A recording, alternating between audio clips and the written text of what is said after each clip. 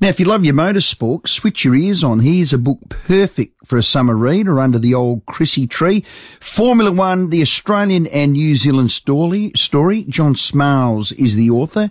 He joins us now. It's a hardback book. There is some magnificent photos never seen before. Case-bound. It's a ripper. The old case-bound section. So, no, it's a great production. John, welcome. Thank you very much indeed. It's a pleasure to be with you. Yeah, how good's that? Never realised since the 50s there's been 15 Aussies and 9 Kiwis that have been F1ers, hey? Exactly. Out of all of the people who've had a go, and they've punched above their weight. I mean, Australia is regarded as being the seventh most successful nation in the world in Formula One, out of 39 nations that have contested it.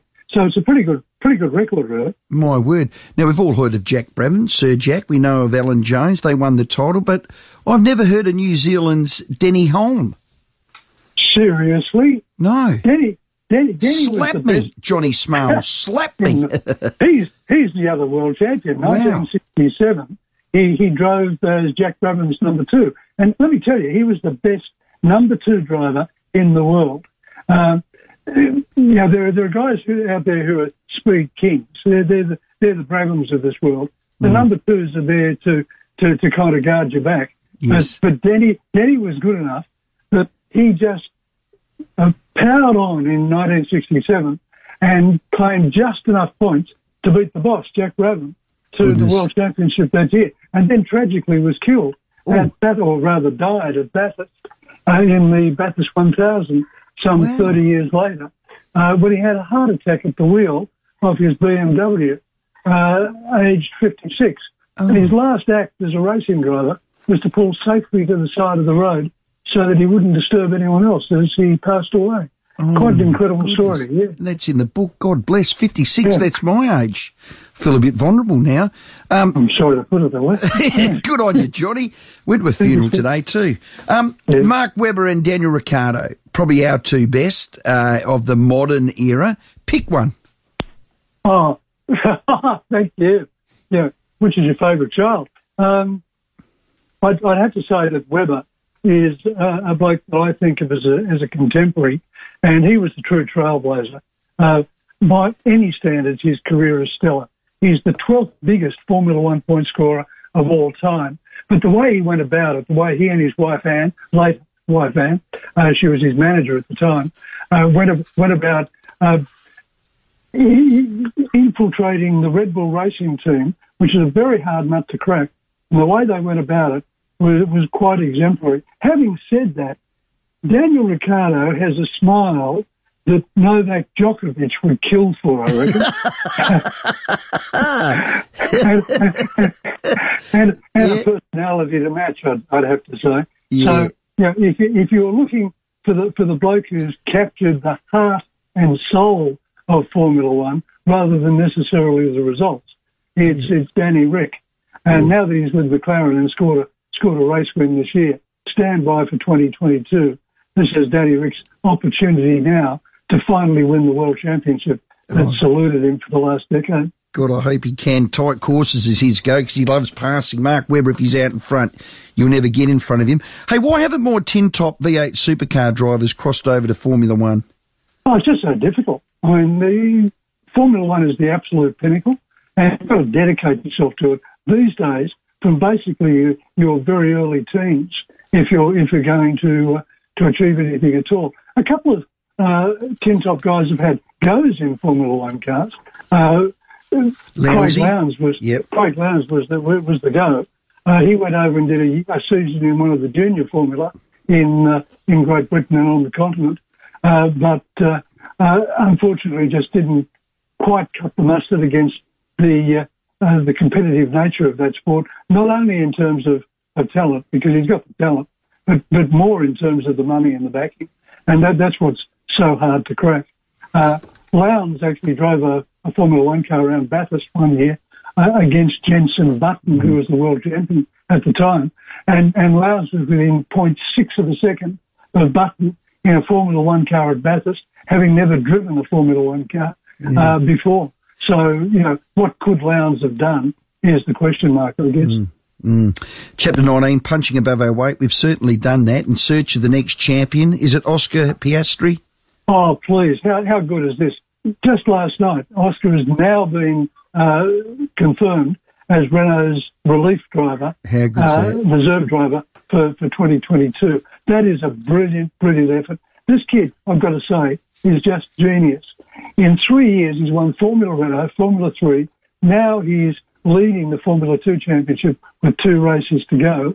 And his step up next year is Formula 1. I mean, you couldn't get a better sequence of success than that. And it's all down to he and his dad. His dad, Chris, has just been the world's best manager without ever having had experience in Formula 1. Chris seems to have picked every opportunity just right, managed the kid just right, and got him to where he is today. I don't know if you're aware of it, but 2 years ago, last year, when he won the Formula 3 World Championship, he also passed his high school certificate of the English equivalent in the same year, because Dad insisted that he have a good education as well as going motor racing. Yeah. So everything that Piastri family has done has just been textbook. It's been really good. So Oscar, on his talent alone, but with his parents' backing, really deserves to get into Formula 1. Fantastic. John Smalls, this is a loaded question. You're speaking to Adelaide here. Adelaide Grand Prix, the track, the race, the atmosphere, is it 100 times better than the old Melbourne F1's ever put on at Albert Park? Geez. Ever. Geez, 100. geez, Not 100 times better, John Smalls. Look, I absolutely loved Adelaide. I always did. I thought Adelaide was just the go, because the city of Adelaide embraced the race that ran through their parkland and ultimately through their CBD. Now, you can go to Melbourne, and as good a track as Albert Park is, you can be halfway up Collins Street and you don't know it's on. And to me, that's a great disappointment. I mean, the point is that Adelaide embraced Formula 1 like Monaco embraced Formula 1, and that was a power of difference. That was really good. And so, in answer to your question, if it ever came back to Adelaide, I'd turn up, for sure. Oh, you're a star. Okay, of all the drivers in this book, Formula 1, the Australian and New Zealand story, you got one to drive for your life. Who is it? Who are you picking? Ricciardo, Brabham, Webber, Jones, Hulme?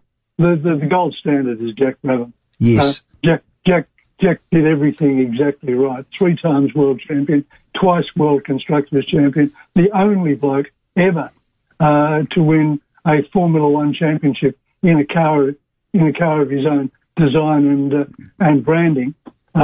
Jack set the standard for everyone in the field ever.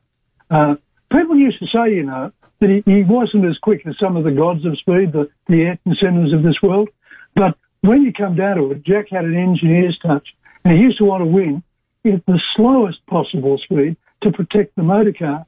And in doing so, he kind of established his own reputation as not being an Ayrton Senna or a Jackie Stewart, which I think is really unfair, because Jack was as good as they come when it came to an out-and-out fight in a Formula 1 car. John, congratulations on your book. It's great history, number one. Some of the interviews are just first class. The insights that you give, I love the colour pics. It's a well put together book. Sits nicely underneath that Christmas tree, the old Allen and Unwin publication in all good bookstores. John, all the best and thanks for your time. No, thank you very much indeed. It's a pleasure to talk to you. Yeah, great work. John Smalls there. Everyone knows his voice. Everyone knows him through F1. It is a ripping book of high quality. It's one of those ones you can pick up, read a chapter, and then put it down. You read the chapter, you go, wowee, I didn't know that. 15 about Aussies, Jack Brabham. 9 Kiwis. Wouldn't have known that. Yeah, I feel terrible that I didn't know that Denny Hulme had won a New Zealand World Championship in the F1. To be honest, they don't fall off trees. No, most people could name you 4, probably. Brabham, Jones, Ricciardo, Webber. Yeah, there you go. Then it stops for a lot of people. Yeah. So get the book. Formula 1, the Australian New Zealand story from John Smalls. John, right answer too on the Adelaide Grand Prix. He knew he was there. But he legit. I know he loved it. That's right. We all loved it. He's about to do an interview with AW and say Melbourne's the greatest ever. Yeah, Bank of SA went south. And guess what happened to the Formula 1? Yeah, that went north or east. Libby Kosmala, officially Sports Hall of Fame inductee, next.